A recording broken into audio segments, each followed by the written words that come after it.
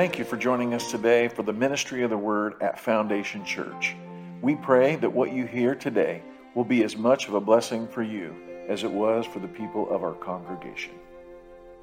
Well, greetings this beautiful Lord's Day in the name of Jesus Christ, our Lord, our Savior, and our King. So good to see everybody today. And I guess the groundhog so far is right. The winter is still around, still getting chilly outside, but we are thankful that we have a nice warm place to be in today. Amen? Psalm chapter 8 says, O Lord, our Lord, how excellent is thy name in all the earth. Who has set thy glory above the heavens? Out of the mouth of babes and sucklings hast thou ordained strength because of thine enemies, that thou mightest still the enemy and the avenger. When I consider the heavens, the work of thy fingers, the moon and the stars which thou hast ordained, what is man that thou art mindful of him, and the son of man that thou visitest him? For thou hast made him a little lower than the angels, and hast crowned him with glory and honor. Thou madest him to have dominion over the works of thy hands. Thou hast put all things under his feet, all sheep and oxen, yea, the beasts of the field, the fowl of the air, the fish of the sea, and whatsoever passes through the paths of the sea. O Lord, our Lord, how excellent is thy name in all the earth. Let us pray. Lord, your name is excellent. Lord, we come today lifting you up because you alone are worthy of our praise. Lord, we glorify your name. Lord, I pray that the works that we do in our life, Lord, glorify you, that they point to you, Lord, that they never point to us. Lord, I pray that we would always understand our role in what you are doing, Lord, and that without you we can do nothing. Lord, today as we come into your presence, wondering why you have invited us, of all the people in the world, we are humbled by the fact that we know that we do not deserve an invitation to the great feast, but excited that you have chosen us, because if you have chosen us, that makes us very special. And as we gather in your presence today, we pray, Lord, that you would speak to us from your word. It is your word that changes us, Lord. Lord, speak to us in the way that you spoke to the void and light appeared. Speak to us and change us. Make us these new creatures. Lord, help us to be in us those old things that are passed away, and behold, make all things new in us. Make all things new in the world through us, Lord, as your kingdom comes and your will is done on earth as it is in heaven. Lord, hear our prayers today. Lead us in the paths of righteousness for your name's sake. In Jesus' name we pray, and all God's people said, Praise Father, Son, and Holy Ghost. Amen.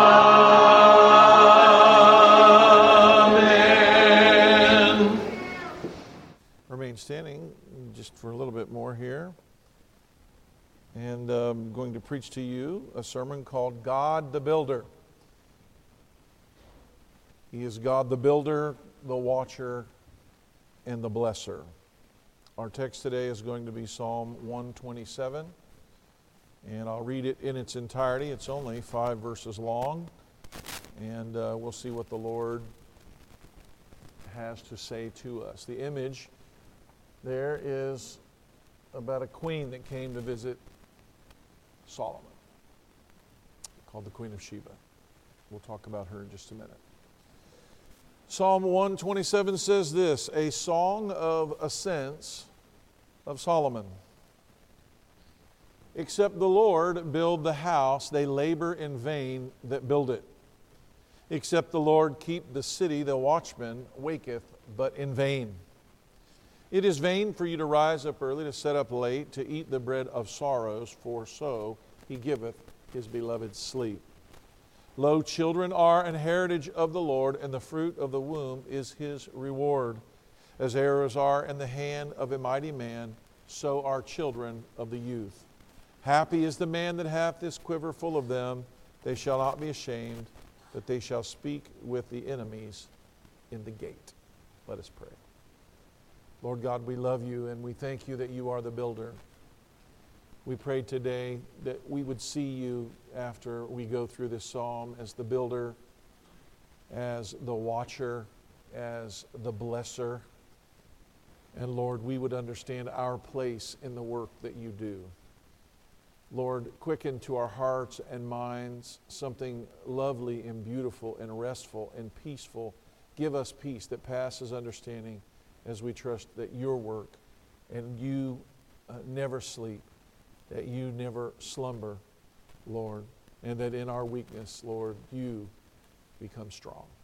In Christ's name we pray. All God's people said amen. You may be seated.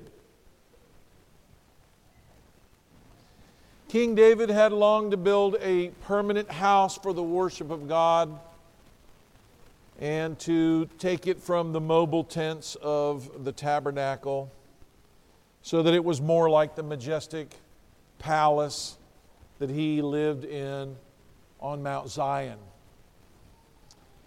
But God did not allow David to build it, but he did allow his son, Bathsheba's son even, to build this edifice. It was a marvel of beauty and mastery, and we heard a little bit about it in our Old Testament reading today from 1 Kings chapter 10. Cedar lined the walls and the porticos, and the finely crafted fir planks covered the floors of the holy places within the temple. Olive trees and cedar beams carved in beautiful representations of blooming flowers and the beauty of nature, all covered in gold within and without the temple. It was magnificent. Everybody say, it was magnificent. And in fact, Jeff read 1 Kings 3, not 10, but 1 Kings 10 tells us of the memorable visit that we see pictured above here to the courts of this kingdom of an exotic queen called the Queen of Sheba, who had come from afar. Most historians and archaeologists believe she came from Yemen, although a number of others believe it was from Africa. And there's a whole story about all of that. The Bible doesn't tell us exactly where these things are, so we are left with what we can garner from history.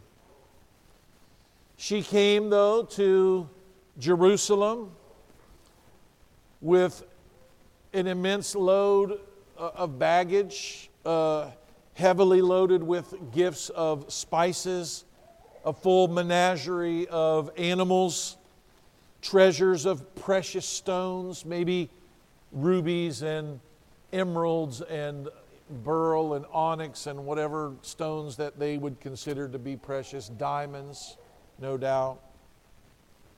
And she brought all of this to the treasury of Israel.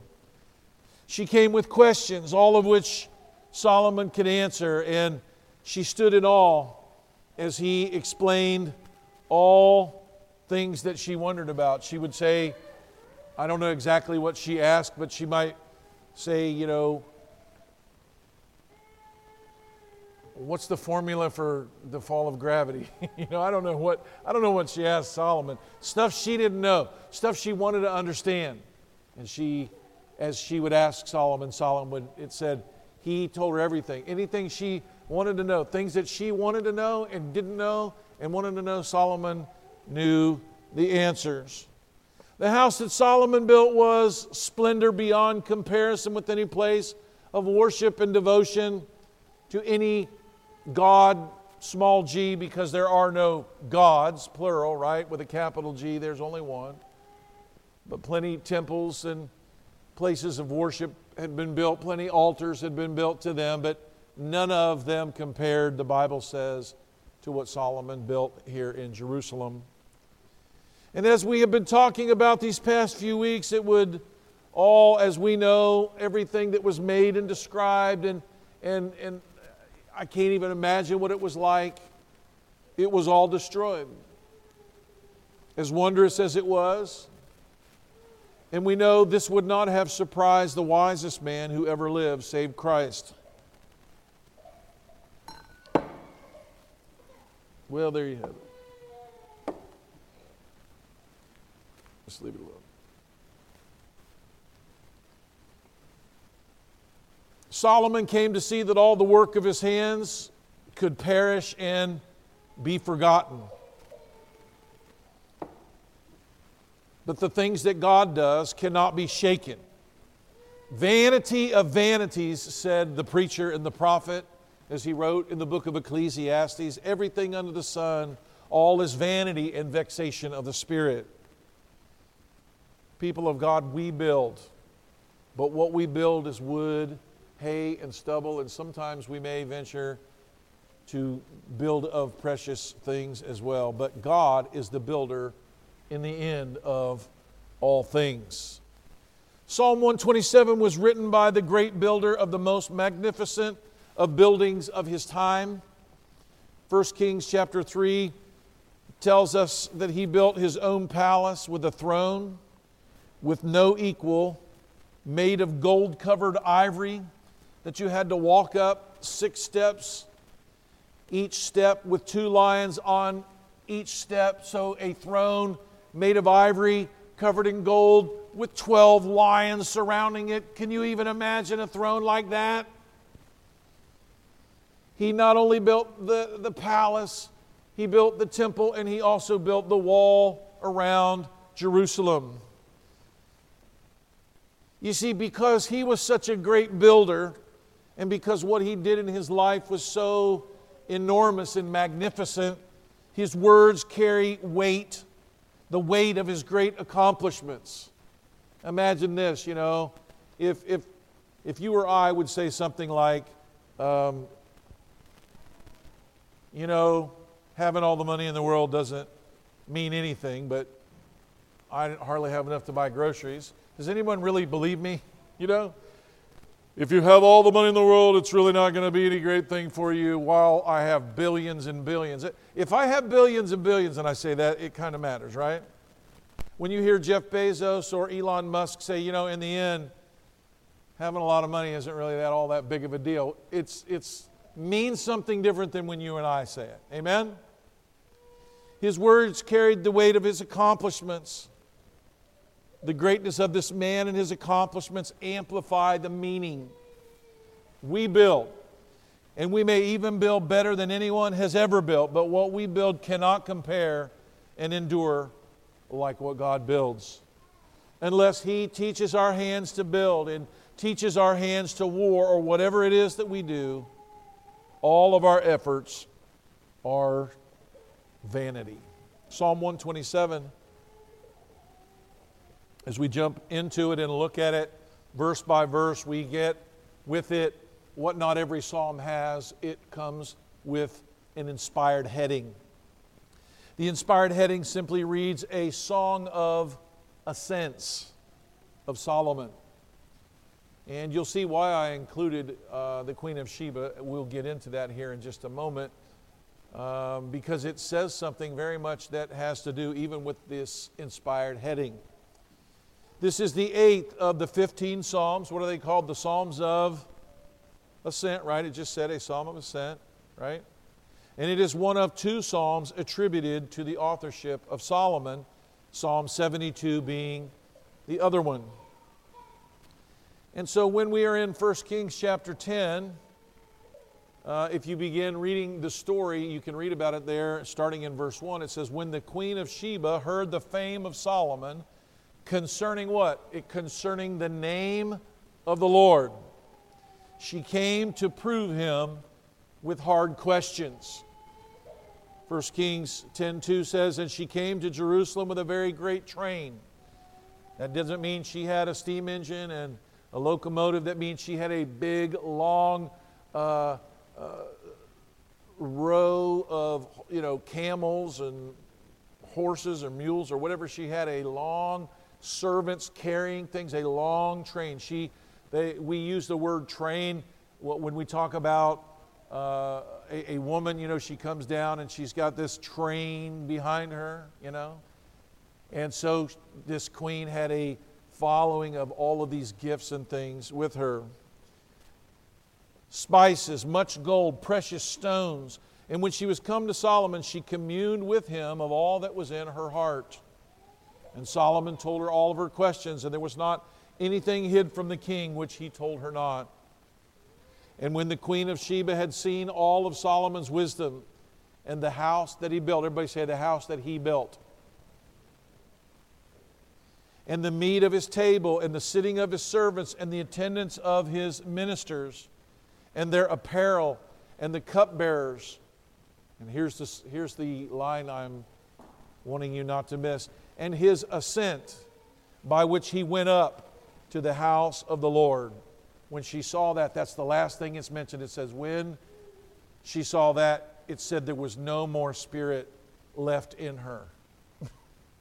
She's a queen. She's got gold and precious stone and spices and animals of all kind, and she's a sovereign of the nation where she is, and she comes, and when she sees what he's got, and when she sees what he built, and when she sees how he worships, and when she sees Solomon going up, walking up the steps to the temple in the robes that he wore, with the high priest in the outfit that he had on, it said that she did not even have any spirit left in her, that she basically, it's what we would use today, she passed out. Wow! Amazing. She had no spirit left in her when she saw his ascent by which he went up to the house of the Lord. I believe this is why this Psalm 127 is listed in the Psalms of Ascent, because they're wanting us to picture Solomon going up the temple, what a temple that he built, dressed right. When Jesus talks about somebody looking beautiful, Ashley, it says Solomon in all his glory was not arrayed like as of one of these flowers that God makes. So Jesus is comparing that Solomon was decked out and he looked good. So much so that the queen of Sheba swooned and passed out, or nearly passed out, just at the very sight of the magnificence of it all. Could you imagine being that awesome, Titus? Could you imagine that?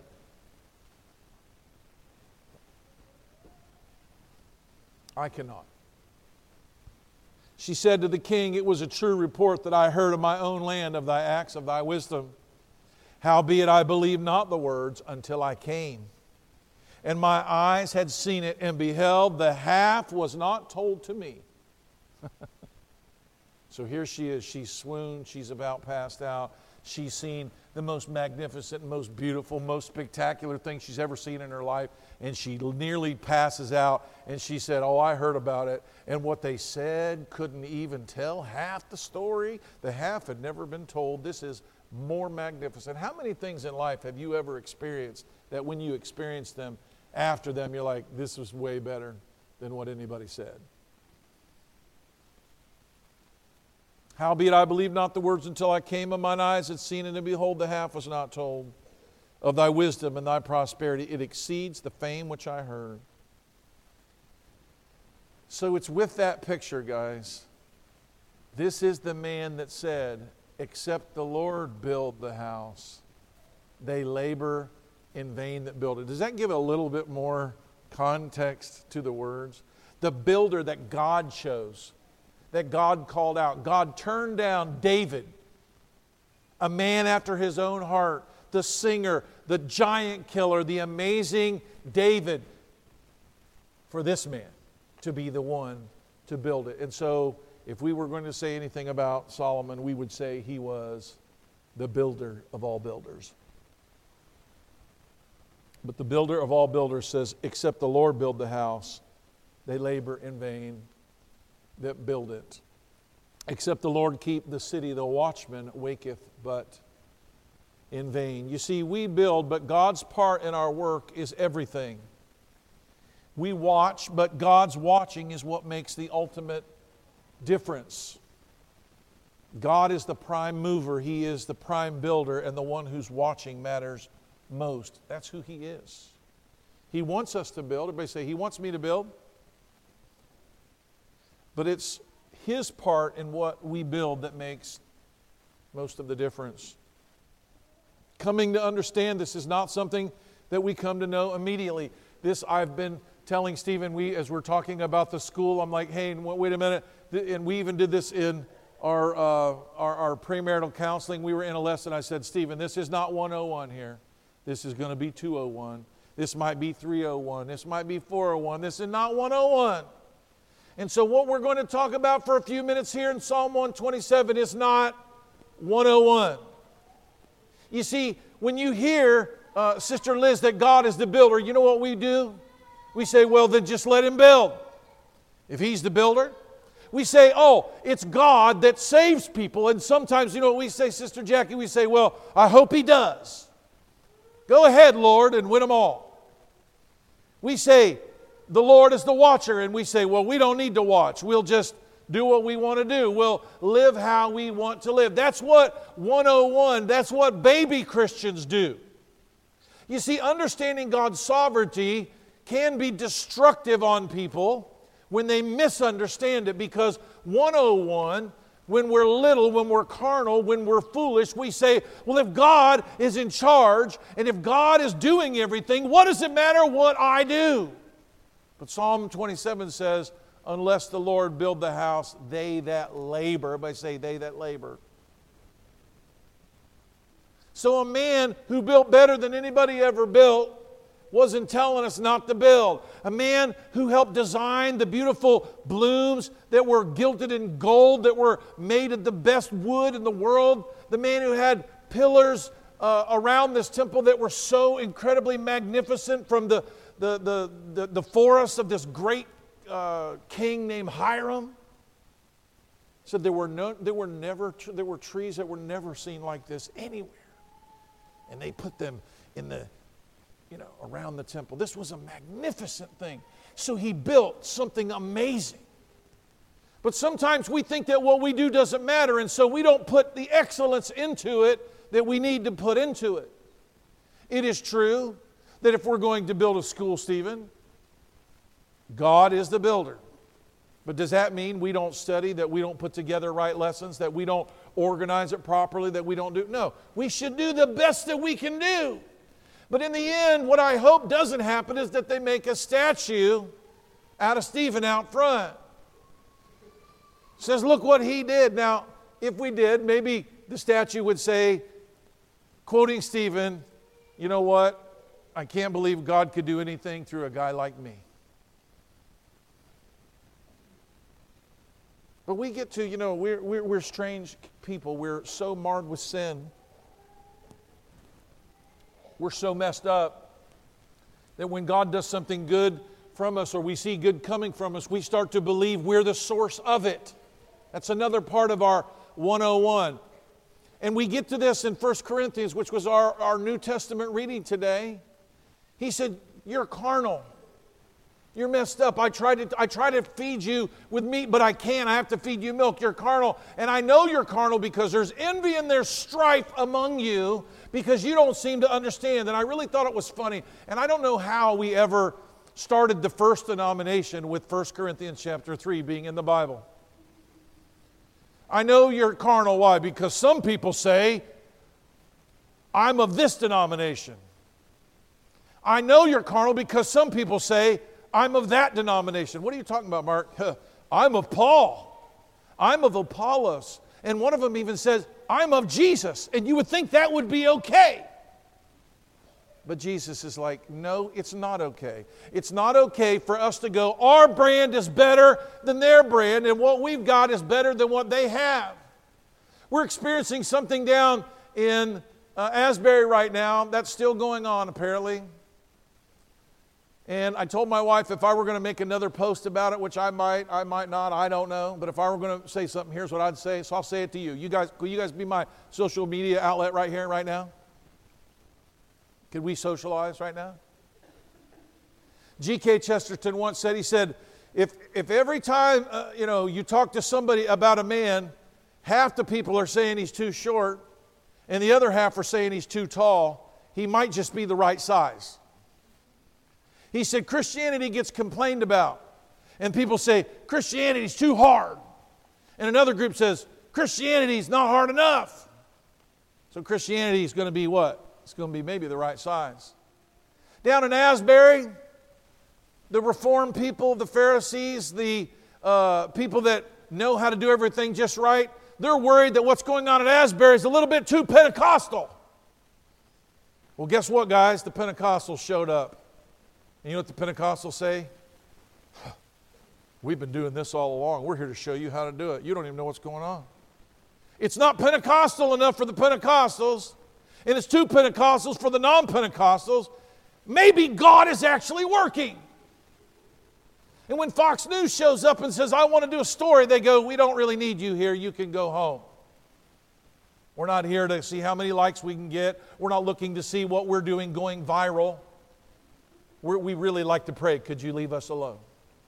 You go, well, Mark, are you trying to say that what they got so real, we ought to go down there and touch it? No, that's not what I'm saying. What I'm saying is God hasn't called us to do nothing, and He's not also called us to work as though we do everything. Does that make sense? And so the 101 from Christianity, that we're too carnal to understand what it means, that God has taught us from His Word, here we are, we're building denominations, and we're building our case, and we're building our doctrines, and we're building our sect instead of building the kingdom of God. We put our energy and our time and our efforts into these things. For what? For them to happen to them just the same thing that happened to Solomon. What happened to what he built, guys? I thought the Bible says if you build a gold, it will stay around. Did Solomon's gold make it? Or did it run through the streets of Jerusalem when Nebuchadnezzar's army sacked the city? What happened, guys? Streets of gold. You might find this ironic. There were streets of gold in the temple. And those streets of gold melted and went out onto the stone streets. And there were streets of gold in that hellscape before there were streets of gold, in the New Jerusalem that descends down from heaven. Will we be reminded in heaven as we walk on streets of gold that our gold melted and went on a street, but that still wasn't the street of gold that we were looking for? I'll read 1 Corinthians 3 and talk through it just a little bit as I work my way down this psalm. You heard it already, but we're going to look at it just for a second. He said, 1 Corinthians 3:1, and I, brethren, could not speak to you as spiritual, but unto carnal, even unto babes. So he's saying, the fact that I have to tell this to you is a reminder of your immaturity.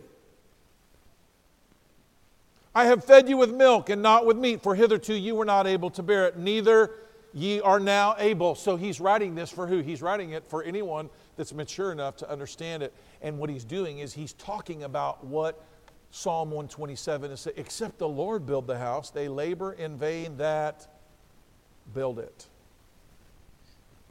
For you are carnal, yet whereas there is among you envying and strife and divisions. And when we say divisions, we think of it in a negative way, and really all divisions are negative in that way. When we have to build a side that separates us from other people. You know something's right when you sit in Ben and Joy's restaurant with ministers and nobody there is talking about their brand. Nobody's trying to get you to be a part of it. They're there and they're saying, is God at work? There's something good in that. Because the truth is, we're not trying to sell a brand. We're not trying to be the one. That's not how this works. But you're not carnal, whereas there is among you envying, strife, divisions. Are you not carnal and walk as men? For while one says, I'm of Paul, another says, I'm of Apollos. Are you not carnal? Who then is Paul? Who is Apollos? But ministers by whom you believed, even the Lord who gave to every man. I have planted, Apollos watered, but God gave the increase. Who gave it? Everybody say, God gave the increase. So then neither is he that plants anything, neither he that waters anything, but God that giveth the increase. Everybody say, God is the builder. Verse 8, now he that plants and he that watereth are one. Every man shall receive his own reward according to his own labor. So should we work? Everybody say, we should work. We should plant. We should water. We should go out speaking the Word of God and sowing the seed of the Word of God. It better be what we're doing. And we better be building too. But what Paul says here, when we build, we better pay attention. We better take heed what we're doing. Because if what we're doing is building something that's ours, building something that is named after us, building something that divides us from other people, what we're building is wrong. For we are laborers together with God. Now, some people don't even like to say that. Like some people they're so reformed. They're so Calvinistic. They're so believing God's sovereignty. They think that what you do doesn't matter. But it says right here, we are laborers together with God. So what does that make you think, Stephen? You think we should be working? Yeah, where we should be working. We need to care how we work. We need to be particular about how we work. We need to do it with excellence. We need to do it with the best that we've got. But we can't do it with the best that we've got, that in the end, after we've done it, we're mad that we did it better than everybody else, or that nobody else got involved and worked so hard, or that we did it so right, they're all so stupid. This is the sickness that inflicts us and divides us and causes envy and strife. And Paul says, what in the world makes you think he that waters is anyone, or he that plants is anyone? It's Christ. He's the one. We are laborers together with God. You are God's husbandry. You are God's building. According to the grace of God, which is given unto me, a wise master builder. Paul's saying he's the wise master builder? Yes, he is. Doing what? Building? Co-laboring with God? How'd you like to have, Jeff, God as a co-worker? You do. According to the grace of God, which is given unto me, a wise master builder, I have laid the foundation. Another builds thereon, but let every man take heed how he builds. For other foundation can no man lay than that which is laid, which is Jesus Christ. And if any man build upon this foundation gold, silver, precious stones, wood, hay, stubble, every man's work shall be made manifest. Now, when I read this, there's part of me that rolls into this, oh, you know, I don't care if I get rewarded, and you know what, I'm a dirtbag, and you know what, I'm a sinner, and what does it really matter? There's part of me that does it, but the other part of me says, God cares about what I build. And what I build, He will prove whether it's going to last or not. And I'll tell you what, I want to build something that will last. I want to build something that is beautiful and lovely and generational and influential in the kingdom of God. I want to do that, but not for me, because I'm co-laboring with God. And Solomon built the beautiful thing that he built, and in the end, God saw fit to judge it and destroy it. And he says, yeah, our work's going to be tried like that too. And he said, and our work's going to be destroyed like that too. But, right? Here's what he says. Every man shall be made manifest, for the day shall declare it, because it shall be revealed by fire. And the fire shall try every man's work of what sort it is. You see, people that don't want to work, who think their work doesn't matter, who don't think, okay, you know what, if God's calling me to be a man of God, to be a minister, I'm going to memorize God's Word, I'm going to know God's Word, I'm going to learn it, I'm going to represent God the very best way that I can, I'm going to organize and do things in an excellent way. Why? We just think we're going to go to heaven. He's going to say, well done, thou good and faithful servant, because of what? Because Jesus did well? I think that God allows us to work with Him, and we can work well. If any man's work abide, which he has built thereon, he shall receive a reward. If any man's work shall be burned, he shall suffer loss, but he himself shall be saved. Yet so as by fire. You know, if we build wrong, God is faithful to burn it up in our lifetime and still save us. So He's not trying to tell you your salvation depends on it, but there's something else. There's more than salvation. You might get, there's more? Yes, there is. There is reward. How many people want to be rewarded by God? I do. Can I imagine that I will be? I would hope that humility would dictate that we would say, probably not. I'll try my best, and in the end it'll probably all burn like Solomon's work burned too, but man, I really want it to last. I really want it to be beautiful, and I want it to be lovely, and I want to work hard to make it so. This is not 101. This is 201. This is 3:01. If any man's work shall be burned, he shall suffer loss, but he himself shall be saved. Aren't we glad this is not about us being saved? But see, our life isn't just about that. We've learned, right? Not only has God saved us, but He's given us work to do. Ephesians 2 says this, for by grace you are saved through faith. That's not of yourself. It's the gift of God, right? Not of works, lest any man should boast, right? But he says, verse 10, but we are His workmanship, created in Christ Jesus unto good works, which God hath before ordained that we should do. We should be working like what we do. We want it to be the best. We want it to be the most incredible, the most enduring. That's what we want to do. There have been some that have built things like that. You know, I love going down there to Asbury and seeing the beautiful buildings. They have beautiful buildings. The little town, it's called Wiltmore, I think, Wiltmore, Kentucky. The college is better known than the town. I would love it if, and I mentioned it in a sermon, and Stephen, I don't know if you remember that I mentioned it, but you're talking about it today in your prayer. That's what I want. I want for people to think that Mount Sterling was named because of how great it was. I want them to forget how great it wasn't. I want God to do something so magnificent here that people go, I'm going to Mount Sterling. And they can see the gleaming city of God here in their minds, and they believe it was like this all along when it was named. So they named it that, huh? Yeah, I can see why. And go, well, you didn't really see it when the water plant didn't work and the storehouses were empty and there were broken out windows and unfinished. You didn't see it then, but God did something good. I believe, I don't know if I will live to see it, but I believe and I hope that God has given us this building here, that one day people will come from around the world to learn about the beautiful things of the Lord, that missionaries will go out of here, that people will go out of here who will give themselves fully to pastoring and to serving in churches, and that people will, in this community, be touched by the loving hands of the body of Christ here. That is a legacy I want. That children who had no homes will come into our homes and be loved and be raised up and be glorified. I want to build something that lasts like that. We are certainly called to watch out for our children, our husbands and our wives, our fellow church members.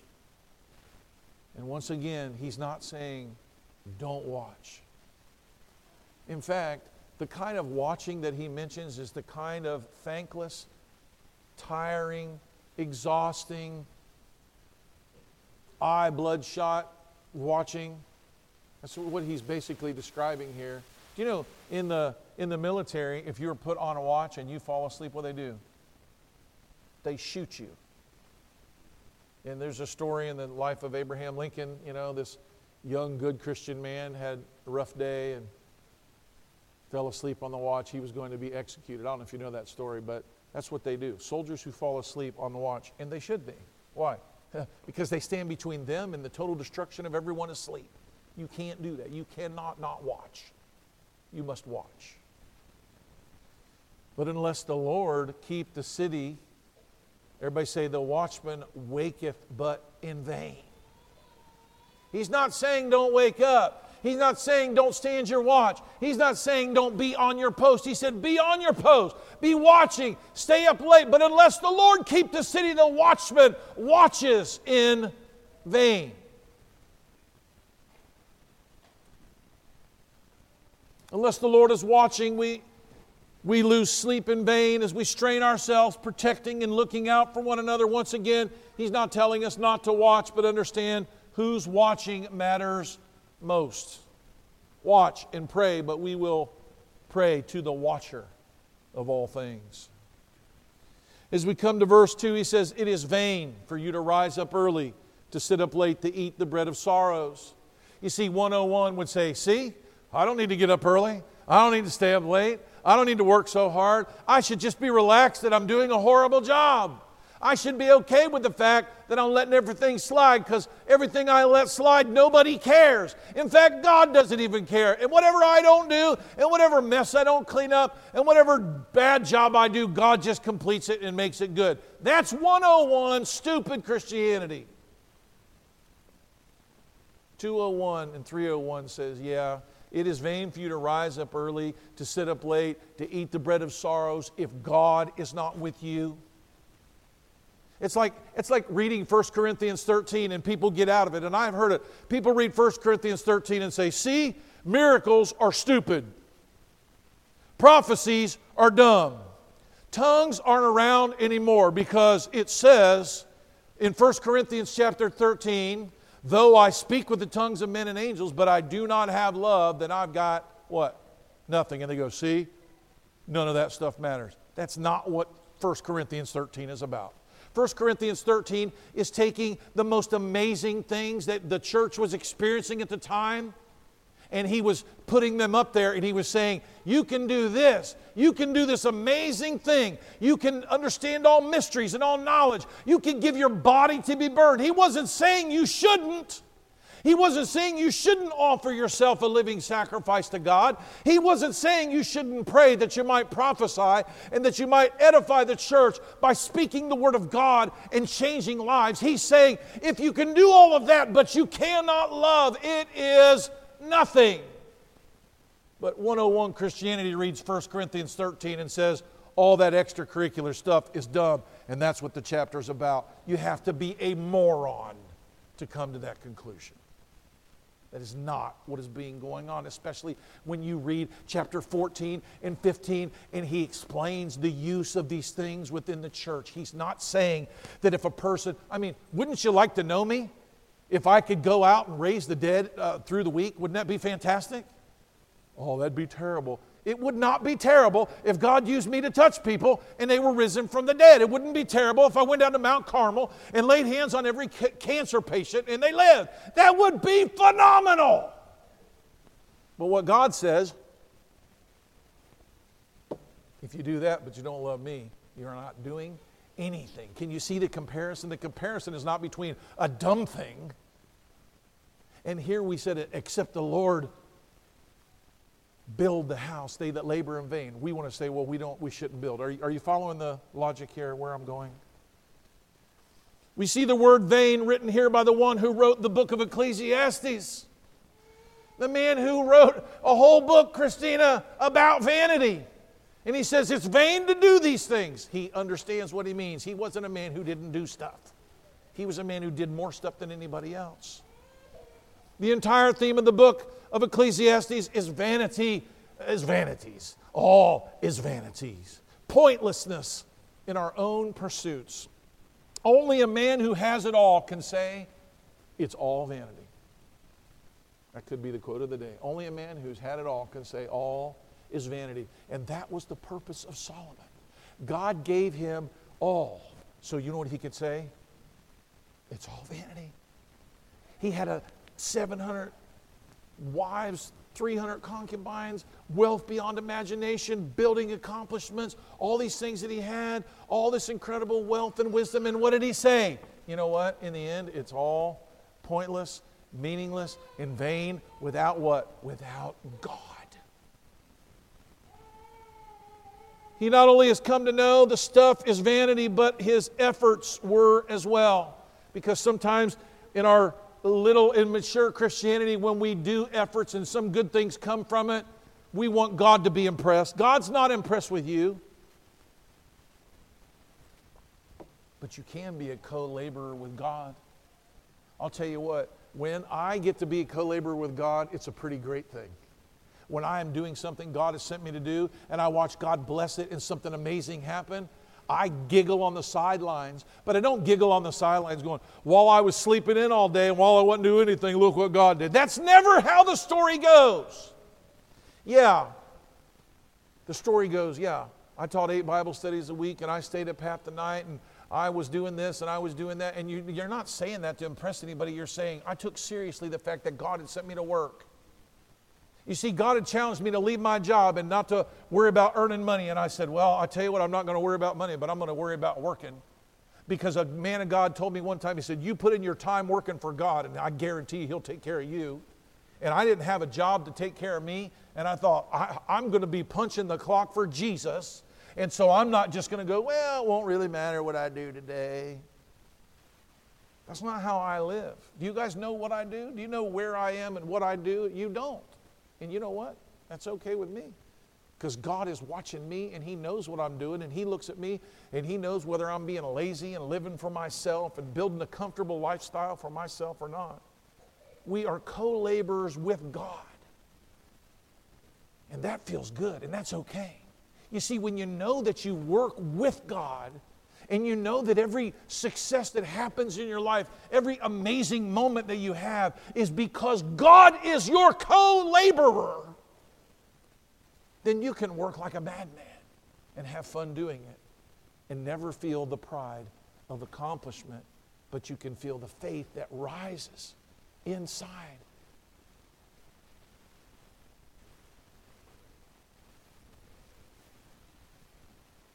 Solomon was saying that even the best we have to offer God must be coupled with His grace and His will and His plan. It is not wasted effort, but it doesn't count like we often think it does.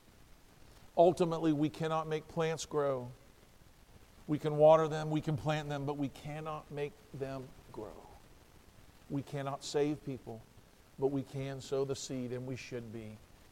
Jesus said, all power is given unto me. Talk about a sovereignty verse. All power in heaven and earth is given unto me. Therefore, don't do anything, because I got it. Is that what Jesus said? All power is given unto me. So what? Go ye into all the world and preach the gospel to every creature that you can. Baptize them, teach them everything that I said. He put out a plan that said all power is given unto me, and I can do all things right, but I need you to go work. I need you to go reach and preach the gospel and visit the sick and visit the lonely and the persecuted and the poor and the hurting and love them and be a light that is set on a hill. You can work because I will work with you. He's not saying don't work because I'm doing all the work. He's inviting us on a work day with Dad.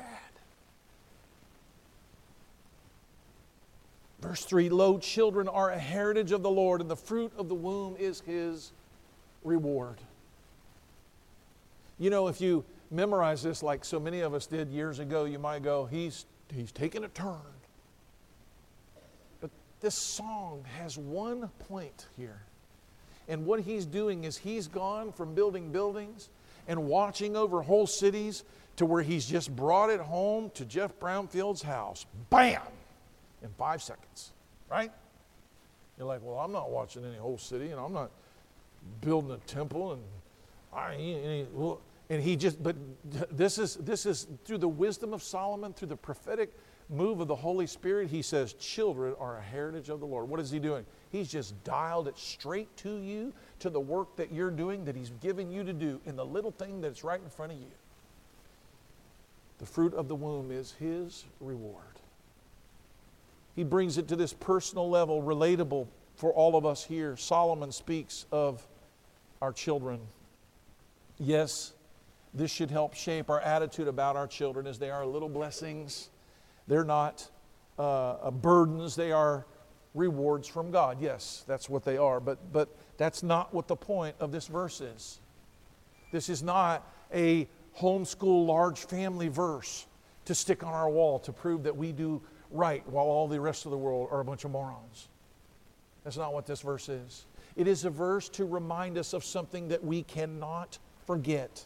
These words speak to the source of children and the blessing of them in our lives. It is not to our credit, as though they belong to us in the way that we often think of them. What we have been a part of for a long time, and I am thankful we are not part of it anymore,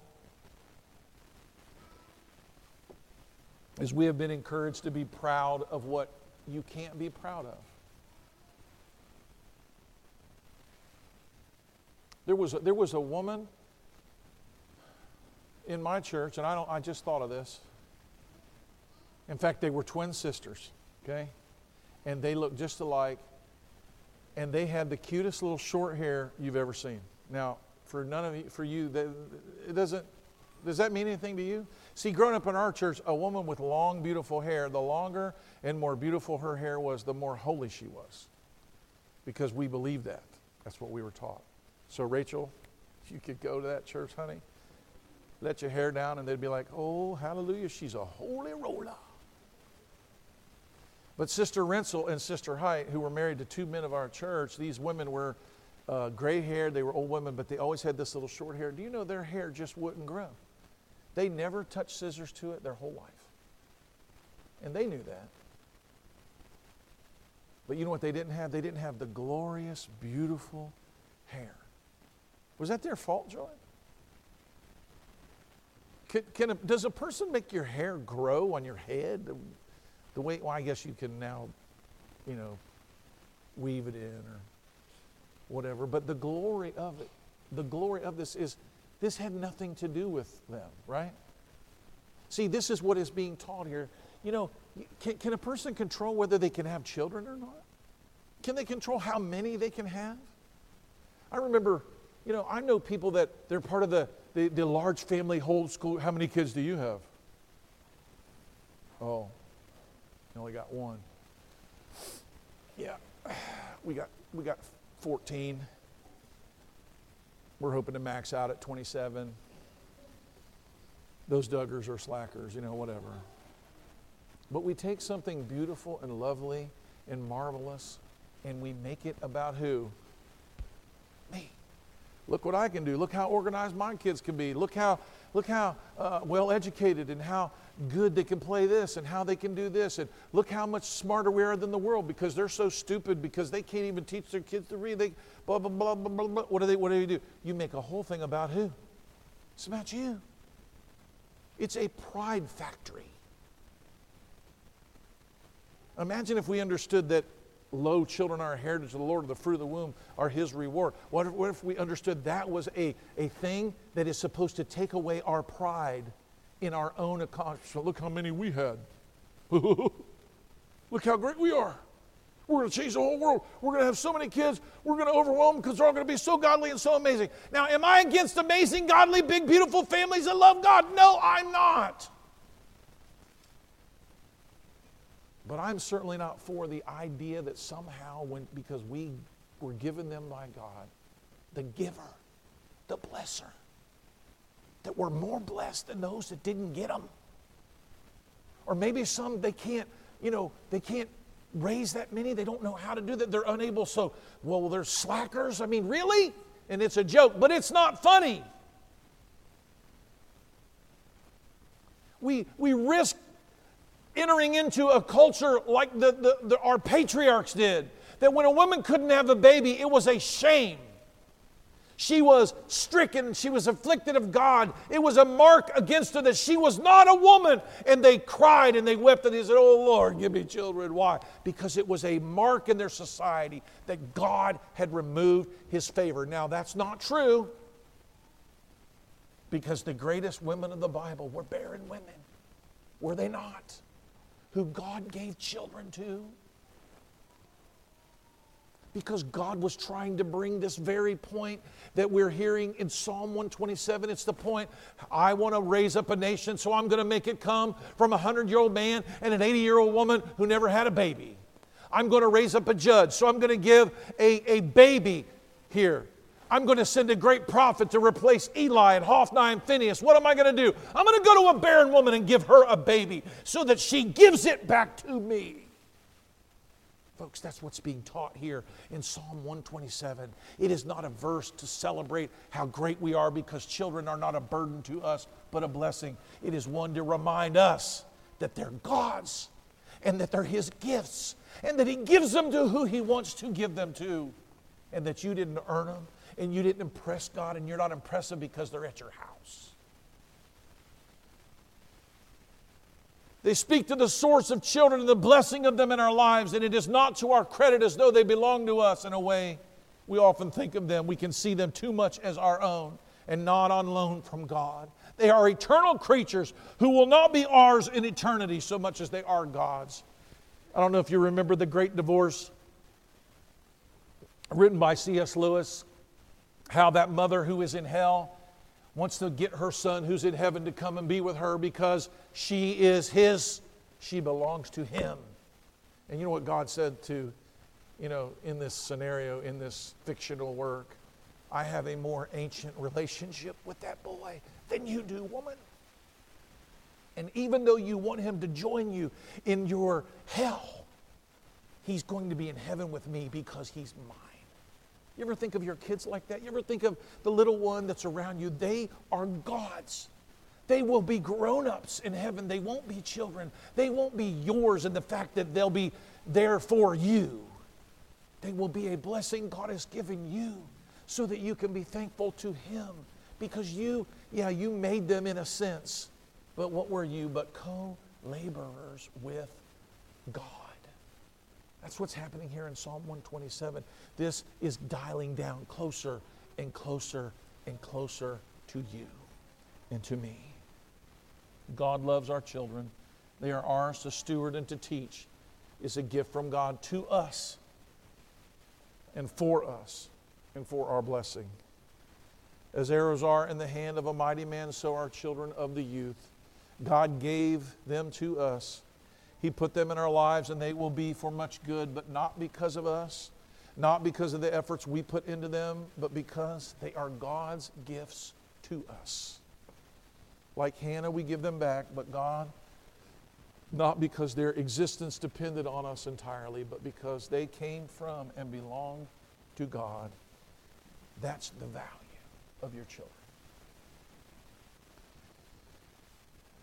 When our children are not all that we want them to be, and when what they are is a reflection of you so much so that you can't get over it,